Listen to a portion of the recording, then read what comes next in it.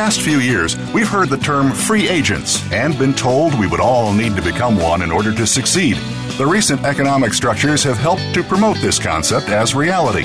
Where do we get the tools to take control of our career path in the present and future? Welcome to The Career Confidante with your host, Marie Zimenoff. Marie and her guest experts are here to provide you with the tools you need to move forward and achieve your career goals. Now, here is Marie Zimenoff. Hello and welcome to The Career Confidante. This is your host, Marie Zimenoff, and today we're going to be talking about another great topic in the careers world. And I love this guest that came to me out of the woodwork, out of the blue. So Kate White is here to join us today, and she has authored 12 murder mysteries, as well as some very fun career books, including the Gutsy Girl Handbook, it's your manifesto for success, and why good girls don't get ahead, but gutsy girls do. Now, if you're a man and you're listening to the show, please don't shut this off, because I'm sure that we'll have some tips that will be good for you as well. And Kate used to be an editor-in-chief at the Cosmopolitan magazine, so I'm sure we're going to hear some fun stories today, very relevant to careers. And Kate, we're glad that you're joining us here today. Oh, thanks, Marie. Yeah, so today we want to talk a little bit about how people can figure out what rules they should break or bend, and how they can get ahead in their careers by maybe not playing by all the rules, being a little bit gutsy and gritty. And one of perhaps the ideas that has gotten a little bit too mainstream and watered down a little bit is the idea of personal branding. And, it is almost a cliche today. What would you say about this idea of personal branding? Do people still need to be worried about that? I actually think they do, Marie. In fact, in the book, I mentioned that it has become a cliche in the years since I first read, I think it was Tom Powers in a Great Fast Company article years ago, a piece called The Brand Called You. And it seems so fresh and revolutionary when he said it. I think it was even on the cover as if you were a box of Tide. But the idea of thinking of yourself as a brand, and it's been tossed around so much, and yet I still think it's really essential. You mentioned Cosmopolitan, and part of the success of that brand, we were the #1 women's magazine in the world, the largest selling magazine on the newsstand in the United States. It had a very clear brand, and even though it had evolved over time, and I had to take it into the 21st century, the brand was Fun, Fearless, Female, and those 3 words, our brand statement, we stuck with it. And it really drove home for me how important it is for us to have a personal brand in terms of our profession. And I still think it is of real value to have that. Yeah, to be able to say what you're all about. And that's, I think, what people sometimes get away with from the idea, the basic idea all those years ago, 1997, 1998, I think that article came out. Well, it's also not just what you're all about, but really, most importantly, what to say yes to and what to say no to. Because I think we can find ourselves with being presented with opportunities that sound good, and maybe it's even a bump in salary, or you tell yourself, oh, this new job at the company's division in this city, that's really going to help me work on some weaknesses that I have. But you really have to look at the bigger picture. Is this going to help me with where I see myself going, with the vision I have for my career? And your brand can shift, of course, because everything's changing so quickly. But you have to at least have something you live by at a certain point in time. Yeah, and those 3 words that you brought up for the Cosmopolitans, kind of their brand statement, that's the other piece of it that people have a hard time with, is really boiling it down to what do you want to be known for, because you can't be known for a million things. Right. You don't want to spread yourself too thin. You want to think about what helps make you at least a little bit unique in the marketplace. There's a great woman I interviewed for the book who works for BMW in Europe now, in Germany. And she's a brand expert for the Mini Cooper. And one of the things she said is just come up with a list. Maybe it's 10, 12 things that really you feel define you.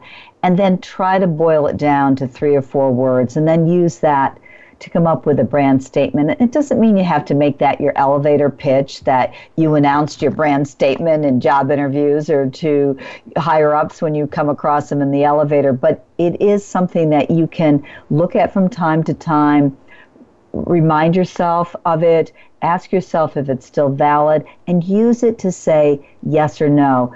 One of the things that I think helped me take Cosmo to number 1 and keep it there was to hold up those words, fun, fearless, female, to everything. And there were a lot of things that I said no to that I would have liked to have done in the magazine because they were interesting to me. But I felt, no, they're not on brand. It's really important to stay with our identity. Yeah, I like that. What will you say no to? What will you say yes to? And that brand definition can help you make those decisions. And we know that we do get so many opportunities, and that unfortunately creates opportunities for mistakes. So what are some of the biggest mistakes you've seen people make early on in their careers? Well, I think one mistake people make, and I see this a lot, not so much in their early 20s, but after you get a little bit more established and you're still early in your career, is to get so caught up with managing their job and doing a good job that they don't manage their career and their success. I think it's so important to take maybe 30 minutes every week to step back and evaluate where you are. Ask yourself, am I happy? Am I too happy, meaning I've gotten comfortable in this job? Am I challenged enough? Am I where I really want to be? Am I feeling envious of coworkers who are doing something else or a slightly different opportunity? So I think it's really important to do that. I also think that doing your job and doing it well is another big mistake people make. You touched, Marie, in the beginning on the importance of rule breaking, and you have to come up with bold, innovative, sometimes disruptive ideas for your department and your company that drive profitability, create buzz, save money, make your boss say, wow.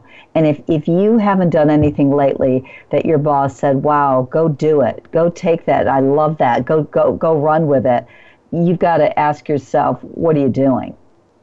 Interesting. So finding those opportunities to not just be good at your job, which of course is important, but to take it that next step further and figure out a way to innovate or bring something in that is different. That can be scary. Right. That's a lot of pressure. I know. Just to give you an example, when I was at Cosmo, I had a lot of terrific people working for me. But one of the things I did that other editors in the company didn't do was I did a lot of research and I looked at a lot of data. And we rated all the articles in the magazine. And what I would do is have the young editors who were in charge of some of the smaller columns look at the ratings every month and use those as a guide to decide on what we should be doing for the future. And just to give you an example, when I was first at Cosmo, there was a column called, I think, Your Body. And it didn't rate particularly well, but one section in it that dealt with you going to the gynecologist rated off the charts. So I realized, what our reader really wants is a column called Your Gyno, not your body, and or I guess we called it Gyno. But it was all about everything you should need about going to the gynecologist. And once we changed the focus, the ratings literally tripled, and it was one of the highest rated columns in the magazine. These young editors had access to all this research, but rarely did they come to me and say, you know what, I've noticed this really interesting trend here. Anytime we do this, it scores really well. What if we did X? And that's the kind of thing we need to do early in our careers. We need to ask ourselves, what's missing? What could I do to solve a problem here? Because if you don't see anything missing, you're not looking hard enough. Well, and that's a good framework for an innovation. People often are afraid of that word or think that it means you have to be really smart or really creative. And the example that you just gave requires those pieces, but it's not coming up with something from nowhere or nothing. In fact, sometimes that can be making you a loose cannon. It's taking the ideas and the data that you have and looking at it in a different way, not necessarily feeling like you have to come out of the blue with this great idea. Right. No, that's such a good point. A lot of times it's just looking at something you may be doing and asking yourself, is there a way to give it legs or do it slightly differently than last year? Just because you always have the sales conference the same old way doesn't mean you can't shake it up. In the book, I actually mentioned something that I found really helpful. It's so simplistic, but it really worked for me because at Cosmo, you had to be over the top. But I would ask myself the 4 Bs when I was working on a project. Could it be better? Could it be bigger? Could it be bolder? Could it be more badass? And it was something I used with projects, ideas, events, and it really did sometimes force me to get out of my comfort zone with the idea or project and figure out a way to give it a lot more oomph. Yeah, that's fun. Can be bigger, better, bolder, more badass. Right. And people might have their own words for those questions, but that's the idea, right? Is thinking about how you can take something and make it better, and that's innovation. Not necessarily always thinking that it has to be a new idea. I love thinking about the fact that there really aren't any new ideas. It's just making it better, and that in the right way, right? Your people were thinking about their ratings and their customers, what their customers want to see, and better in that way, not just better because they thought it was cool or, whatever they thought.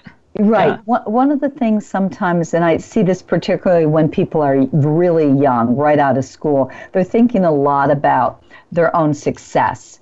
And they lose track sometimes that when you come up with a big idea, it's got to advance your company's agenda. And if it advances yours too, great. But it can't just be about what's good for you and giving you an opportunity. Your boss doesn't really care so much about that. What your boss wants to do is have you come up with things that's going to make her look good, him look good, who are going to give your department an edge. So really focus on that. Exactly. Yeah, how to add that value. Well, we're going to take a short break here. And when we come back, we'll continue talking with Kate about what you can do to take risks. We've been talking about that a little bit, how you can take risks and be disruptive. We'll continue that conversation and talk a little bit about how you can do that without falling down and making a statement that you don't want to make in your career. Exactly. We'll take a little break here, and we'll be back in just a few minutes.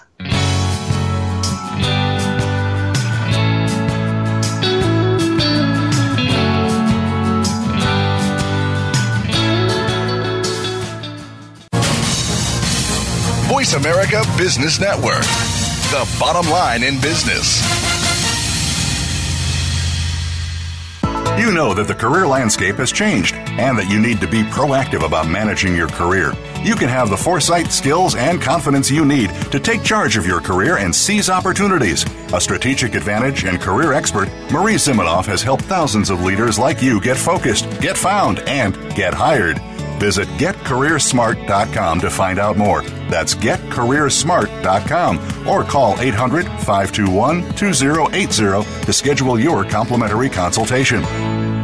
You hear about it all the time. Compromises, destructive malware, major breaches. You can't turn on the news without hearing about the latest cyber event. Learn more about cybersecurity, how it has become one of the most significant threats to our national security, and the battle experts undergo every day on your behalf to protect you, your families, and your data. Task Force 7 Radio with host George Reedus is the voice of cybersecurity around the world. Tune in live every Monday at 8 p.m. Eastern Time, 5 p.m. Pacific on the Voice America Business Channel. Follow us on Twitter at VoiceAmericaTRN. Get the lowdown on guests, new shows, and your favorites. That's VoiceAmericaTRN. From the boardroom to you, Voice America Business Network.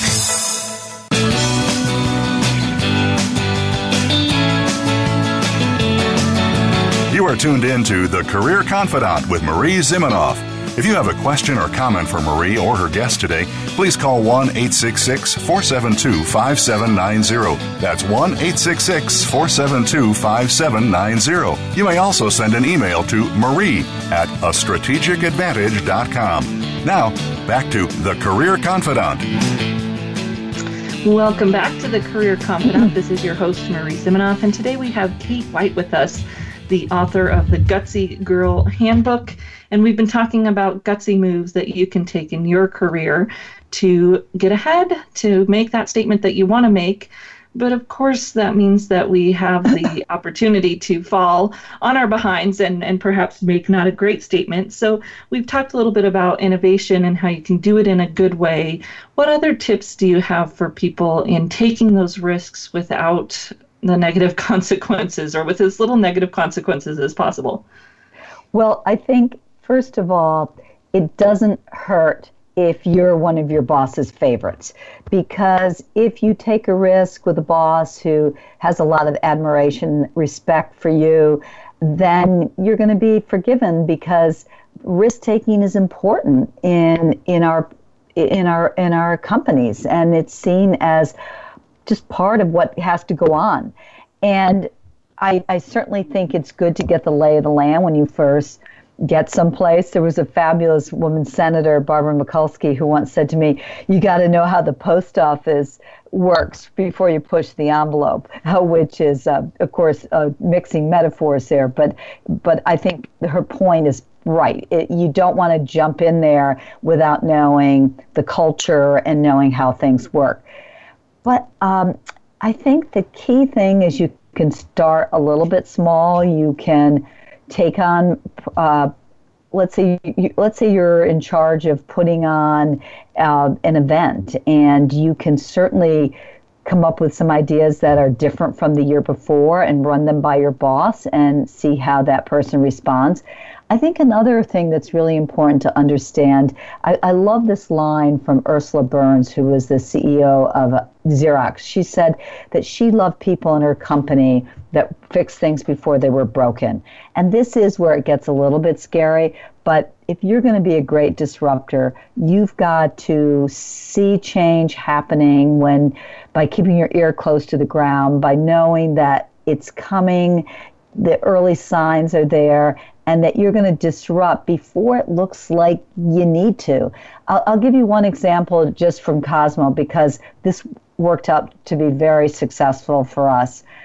I started to notice whenever we interviewed young women for jobs that they often mentioned a magazine called Maxim as one of their favorites. This is in around 2006, 2007, so it was a while ago, but it's a significant thing because Maxim was such a big magazine for guys at that point. But I found it interesting that so many women read it. And as my staff and I started to talk about this, because everyone was hearing it, we realized that the magazine just had a wonderful, cheeky tone to it. And what I think young women liked was the humor and the tone. And so Cosmo had always been pretty over the top, as I said, but our tone hadn't been particularly cheeky. But I could see that millennial women were going to be different in what they liked, their sense of humor.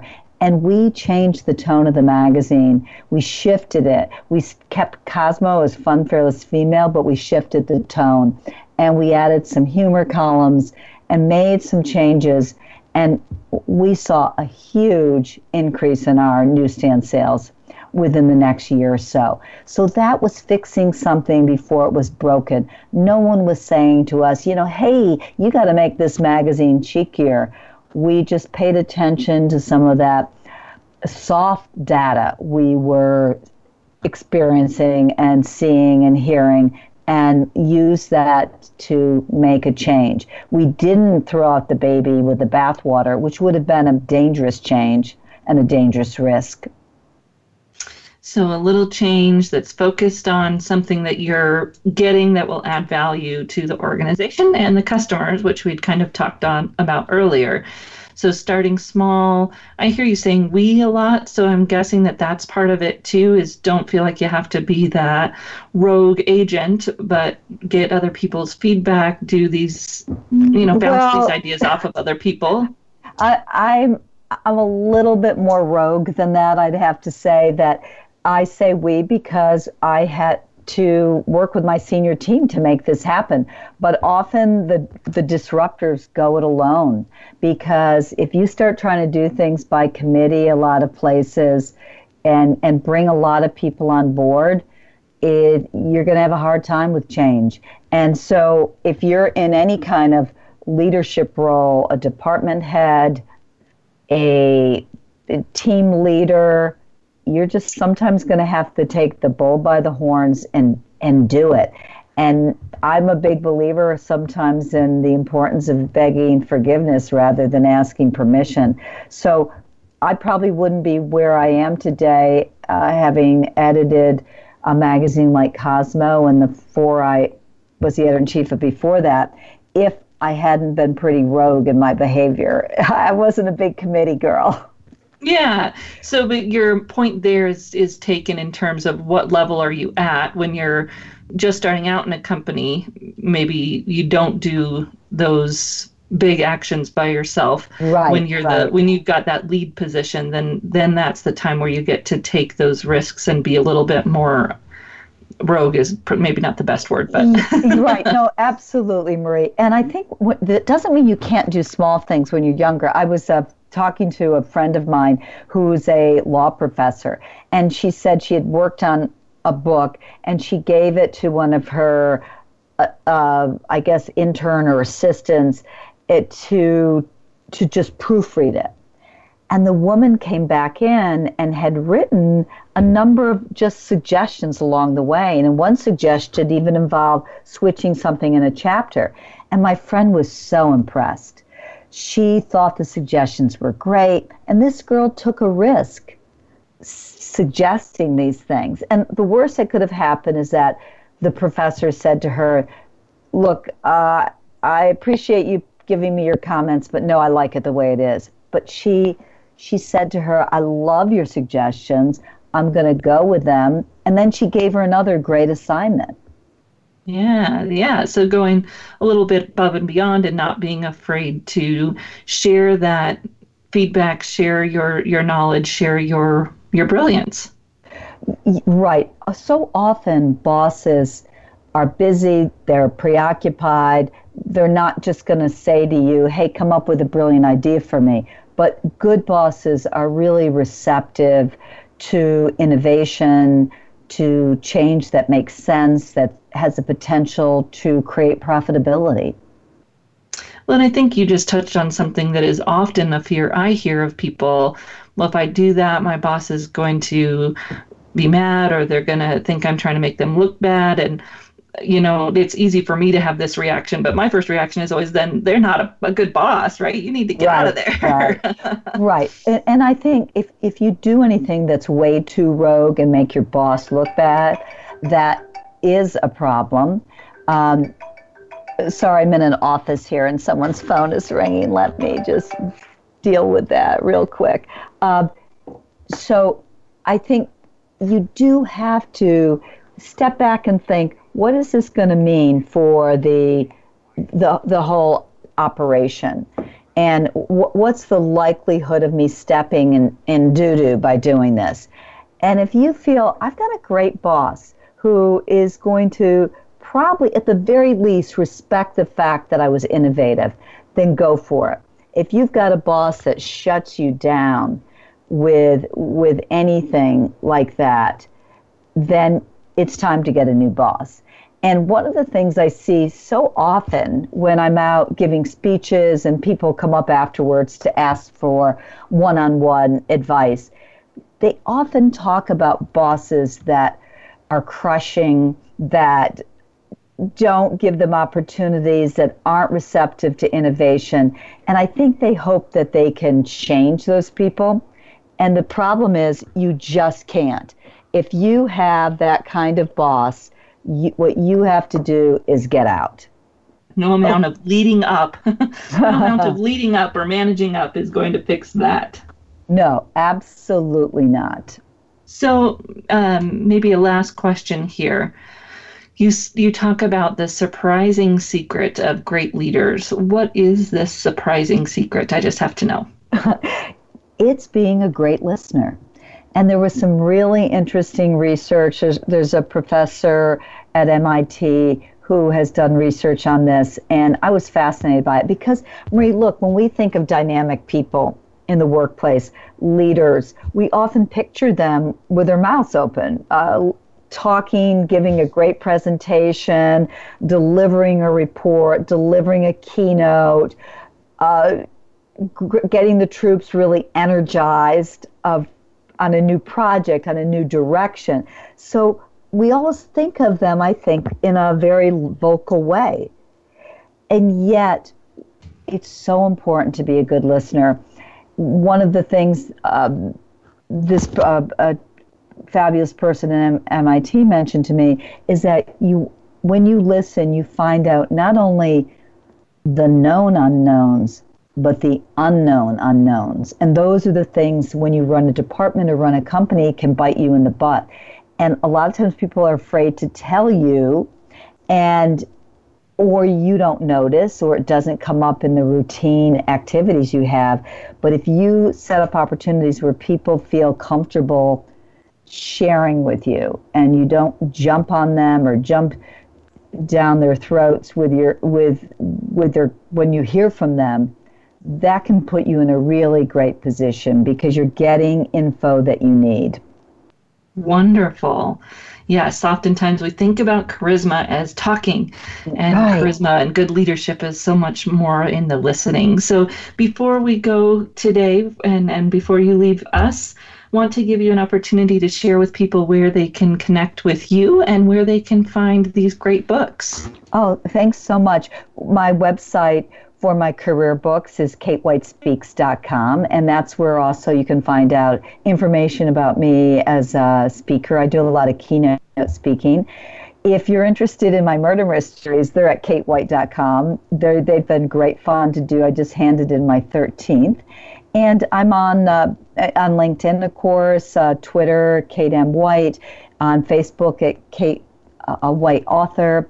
And just any place you want to shop for books, you can find my books, whether it's Amazon, Barnes & Noble, or indie bookstores as well. And the Gutsy Girl Handbook is available all those places. Wonderful. So, Kate, we've so enjoyed having you on this show. Listeners, don't go anywhere. We're going to come back and kind of operationalize some of this, but we'll say goodbye to Kate for now. And thank you so much for sharing with us your tips from the Gutsy Girl Handbook and why good girls don't get ahead, but gutsy girls do. Thank you, Marie. Really enjoyed it. Yeah, thank you. We'll be right back here on the Career Confidante.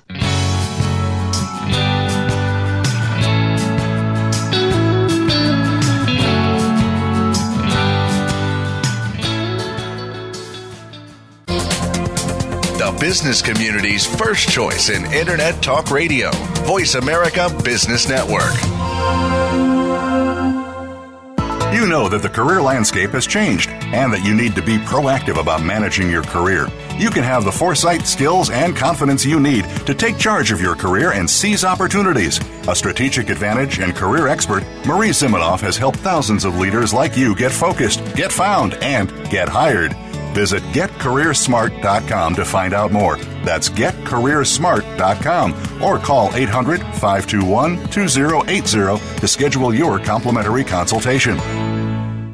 Today we live in a truly global environment. Business can more easily be conducted now in almost any part of the world. How do you, as a business owner or professional, navigate the ever-changing business landscape? Tune in to Leadership Beyond Borders with host Kimberly J. Lewis. With a worldwide resource of guests, you'll find out what opportunities and challenges surround diverse and virtual organizations. Listen live every Tuesday at 3 p.m. U.S. Pacific Time on the Voice America Business Channel. Have you tapped your full potential as a leader? Sometimes you have to go a little deeper and connect with your inner force. Join host Angela King as she invites you to discover something that already lies within you and helps you become a better leader. Your most important connection is the one you have with yourself. It's time to connect, ignite, and rise. It's time for Inner Force. Tune in live every Tuesday at 1 p.m. Pacific Time and 4 p.m. Eastern Time on the Voice America Business Channel. Think you've seen everything there is to see in online television? Let us surprise you. Visit voiceamerica.tv today for sports, health, business, and more on demand 24/7. Voice America Business Network, the bottom line in business.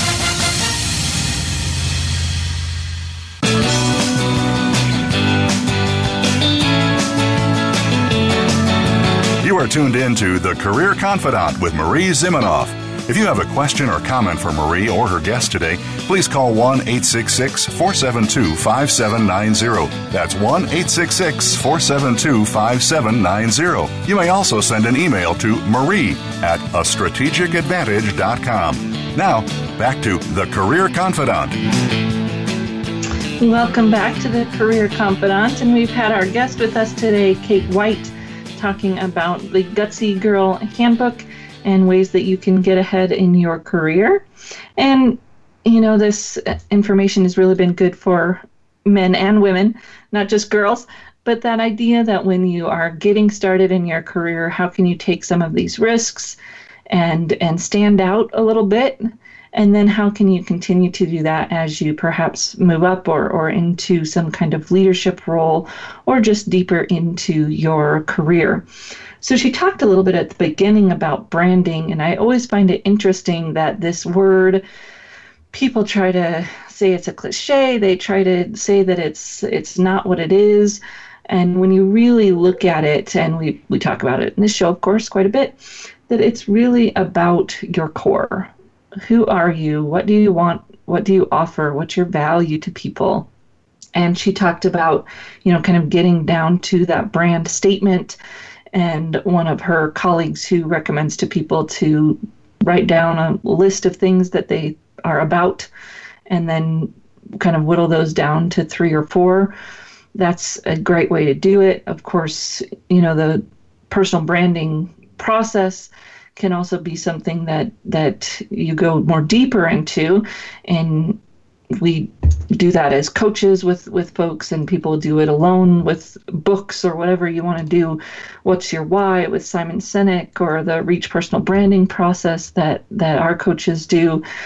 Lots of different processes that can take you through the journey of defining what does that really look like. And I loved her addition to that once you have that definition of your brand, who are you, what do you do, what value do you want to offer, what's your voice, if you will, that then you know what to say yes and what to say no to, and what opportunities are going to be the right opportunities for you.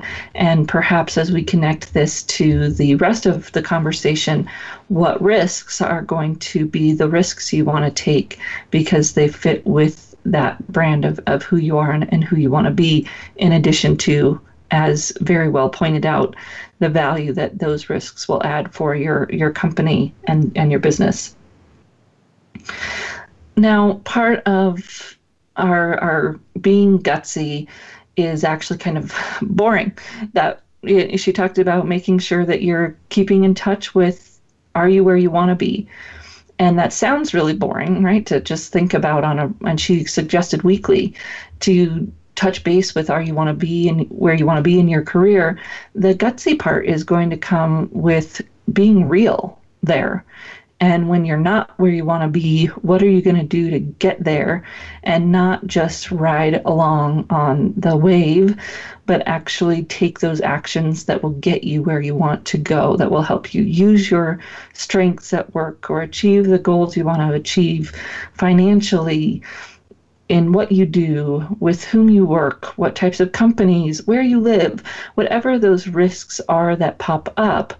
That's where the gutsy is going to come in. Do you have what it takes to make the moves you need to make to get there? And we're not talking about, we're not talking about risks that are, oh my gosh, I can't believe anyone would ever do that.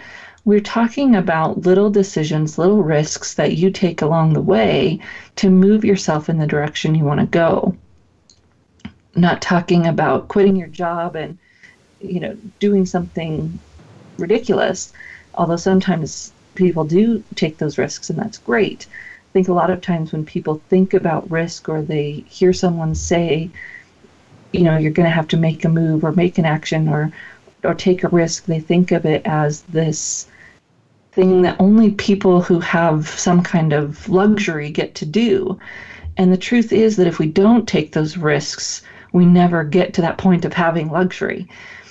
I'm not talking about huge risks. We're talking about risks that fit for you. Bringing up some new ideas, taking data and making suggestions, being innovative in the way something little is done at work. Or maybe even the risk is just communicating to your boss what you want more out of, what you want more of, what you want more in your job. It doesn't have to be this huge, only people with money or, whatever obstacles you start to throw up around that idea. That's not what we're talking about here. We're talking about doing something that adds value to you and your company, which most of the time isn't going to be a huge throw the baby out with the bathwater, as Kate was telling her story. So I've got colleagues that work with people in entry-level jobs, and they say to me, Marie, how can they take risks? Again, looking at a process, making a suggestion for improvement, talking to their manager about what they want more out of. Those are all risks. They're that person stepping out, but they aren't, quit your job when you need a paycheck kind of risks. That branding piece also, interestingly, kind of connected to what Kate was talking about later, and she's telling a story about how at Cosmopolitan magazine they saw the tone shifting, that millennials wanted a different kind of humor, a different kind of tone in the magazine's communication, and they were getting beat out by a competitor because of that. Your tone is also part of your brand. And all of us have a tone in which we communicate every day. This is part of something that you can control. You want it to be authentic to you, but you also want to pay attention to how does that tone connect with your audience. So she said the tone of Cosmo was already that fun tone. And when they made this discovery, they changed the tone, but that didn't change Cosmo's brand. So your tone as an individual contributor may be supportive. Let's say you're that person who's always supporting the ideas of others, and your tone is really to be collaborative. And then when you move up into leadership, as Kate was saying, really to take the bull by the horns and be a leader there might require stepping out and doing some things without consensus. So you change your tone a little bit, but you're still that same core brand of someone who's collaborative, works with the team. Yes, you go out and you make some of those more bold actions every once in a while, but that doesn't change your core brand. That's just your tone of maybe how you're communicating. So the tone of what your communication is may shift a little bit depending on the audience and what they need, but that base communication, that base goal of your communication is part of your brand, your heart, your voice, whatever you want to call it. So I thought that was interesting that she used that example of tone and how they shifted their tone and how that really is tied back to branding. And people always get confused there as well. Are you telling me to be authentic or to speak to my audience? And the truth is that a good brand does both. It's authentic. It also takes into account the audience, because you're not a good communicator if you're not thinking about how to connect with that person across from you. It doesn't mean you change who you are, but it means that you think about how you communicate who you are in a way that will connect with that person sitting across from you. What is their language? How are they going to hear it best? And as we were going through this show, I started to think about my listeners in Japan. We have a fairly large listener base in Japan, and I think a growing listener base in Singapore based on some relationships that I made at a conference a month or so ago.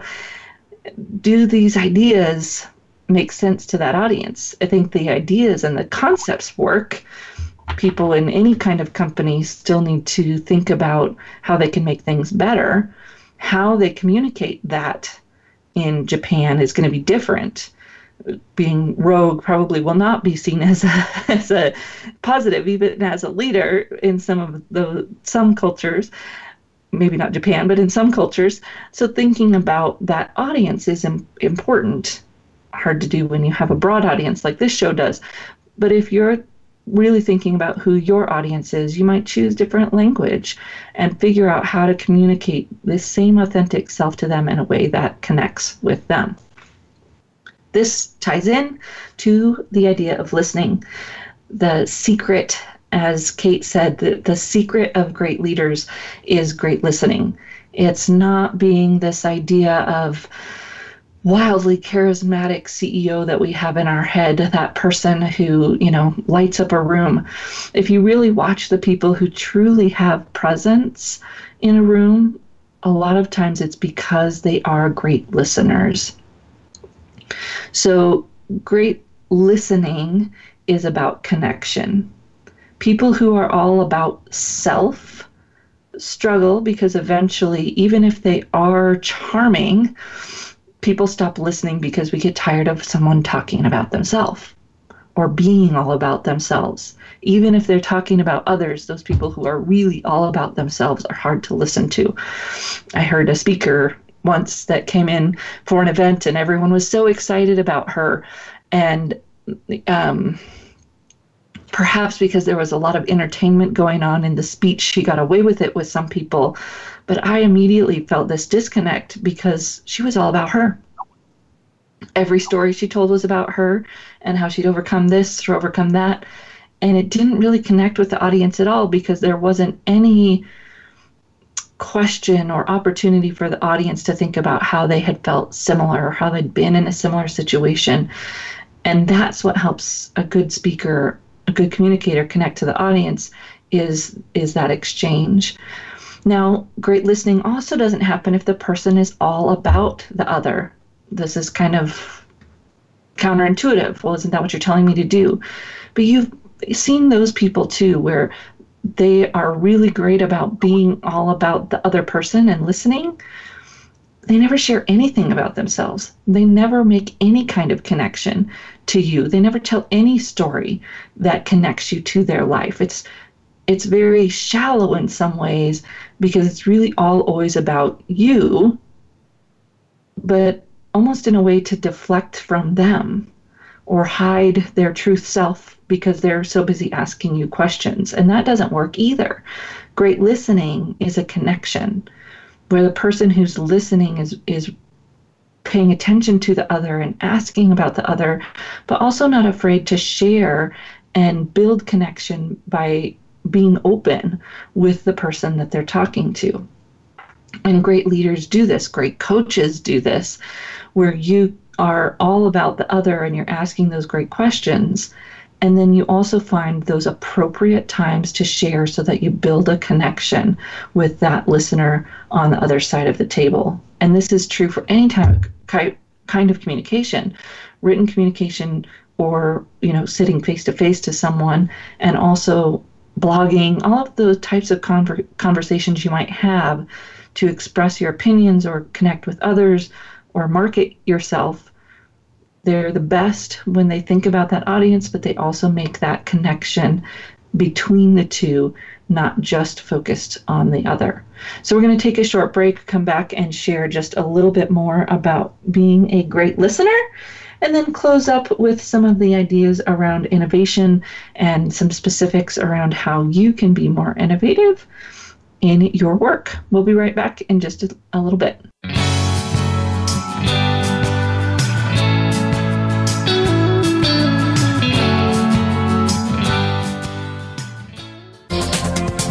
The business community's first choice in Internet Talk Radio.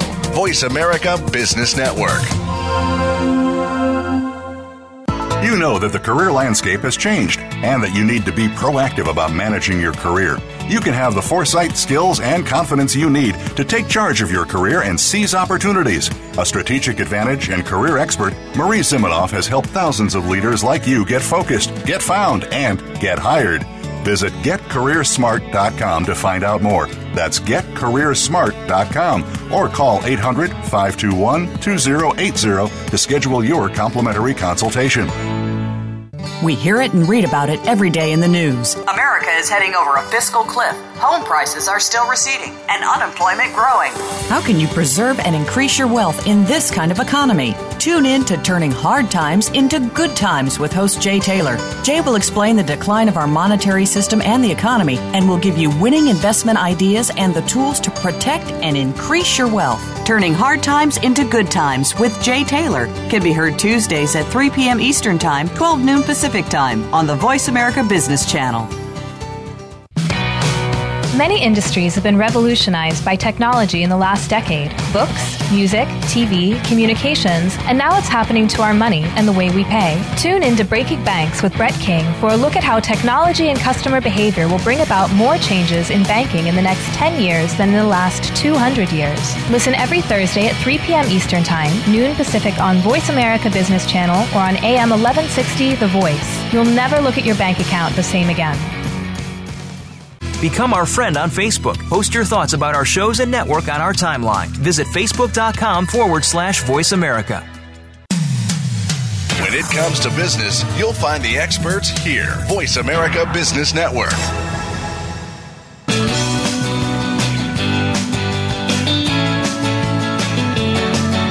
You are tuned in to The Career Confidante with Marie Zimenoff. If you have a question or comment for Marie or her guest today, please call 1-866-472-5790. That's 1-866-472-5790. You may also send an email to marie@astrategicadvantage.com. Now, back to The Career Confidante.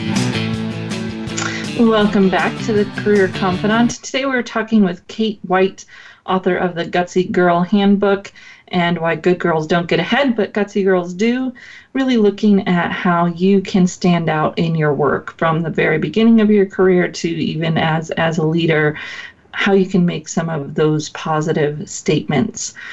She talked about one of the secrets of effective leaders being good listening. So we've been talking about that a little bit and just wanted to kind of operationalize that for you. What gets in the way of our listening? And this is the top 7 poor listening habits. Learned this from my colleague, and she is an emotional intelligence expert. So I love this idea of kind of operationalizing emotional intelligence, also listening itself. Why are we bad at it? How do we be better at it? And Deborah Westcott, she's the EQ coach, and really enjoy her trainings. So the 7 poor listening habits.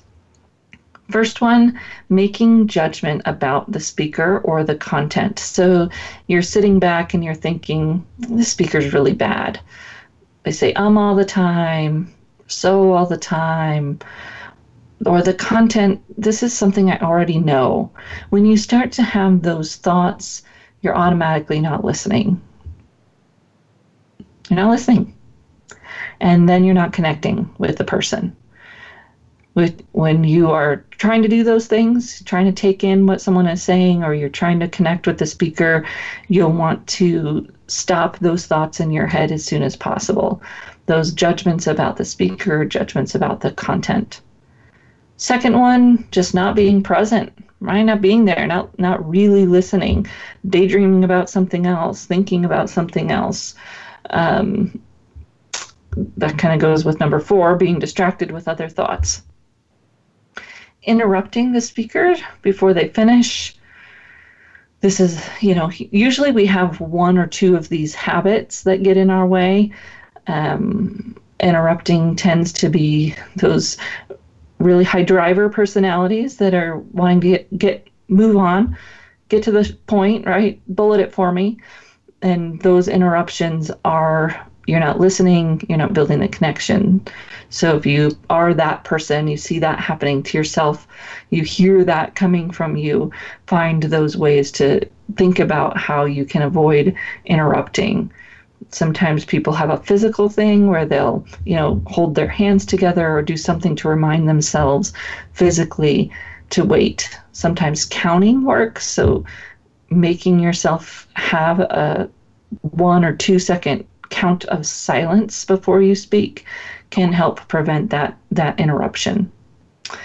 Jumping in to solve the problem. I think we like to pin this on males, but females who have certain personality types are just as commonly doing it. If that's you who like to jump in and solve the problem before you've really listened to what it is, maybe asking a question. So before I can offer any advice or problem solve with someone, I have to ask at least one question. Dale Carnegie it, right? Letting your emotions get in the way of listening. So you get upset, you get excited, right? That's a good thing, but it still means you aren't listening. Whatever those emotions are, if you tend to be that person that has those emotion reactions, you can usually feel that physically. So anxiety or excitement or even kind of anger, frustration, all have very physical manifestations in our body. So when you feel that, to say, okay, I'm going to listen. I'm going to finish listening first and help kind of control that emotional reaction. And then the last one, making it all about me.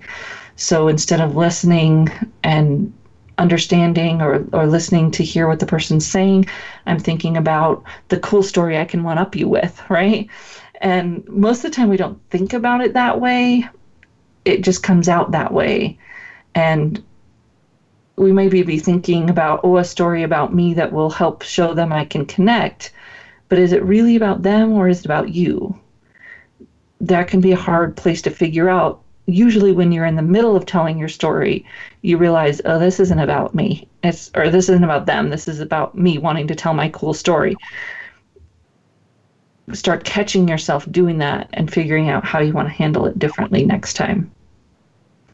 So good listening, one of those secrets. I love that. There's a new Simon Sinek video out where he talks about being the last one to speak in the room. Awesome leadership strategy. Instead of being the one who puts out the idea first and then what is everybody going to do? They're going to follow in line. You're not going to get the great ideas. You're not going to get the innovation. If you are a leader and you really want to encourage innovation among your team, find that Simon Sinek video about, leaders talk last or something. I think it might be. It really gets to the basics. The core is you don't share first. You wait for the whole team to share first so that you get those great ideas. And that idea that then you can know what you don't know, instead of just putting out there what you already know and having really most of the time people are just going to repeat it back to you. Maybe make a few tweaks, but definitely not innovate as much as they could. And fix things before they're broken. That was one of the other takeaways I wrote down from Kate. If you want to be innovative, you want to think about how you can do things differently. It doesn't have to be big. Think about how you can identify problems before they're problems, paying attention, going to meetings, really listening. All of those will help you.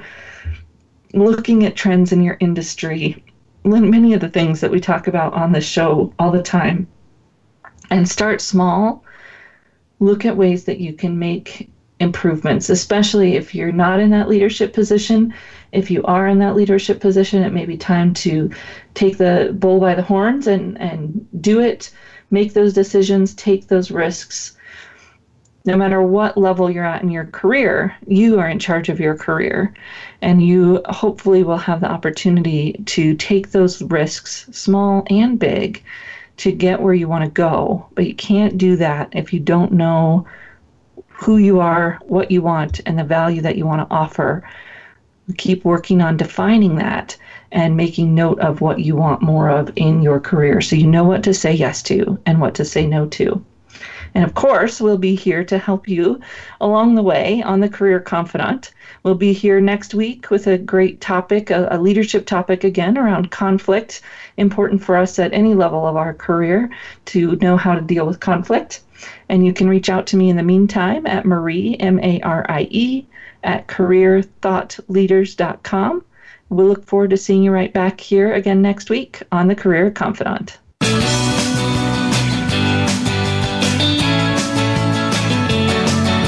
Thank you for listening to The Career Confidant. Marie Zimenoff will return again with another terrific guest next Monday at 6 p.m. Eastern Time, 3 p.m. Pacific on the Voice America Business Channel. Be sure to join us then.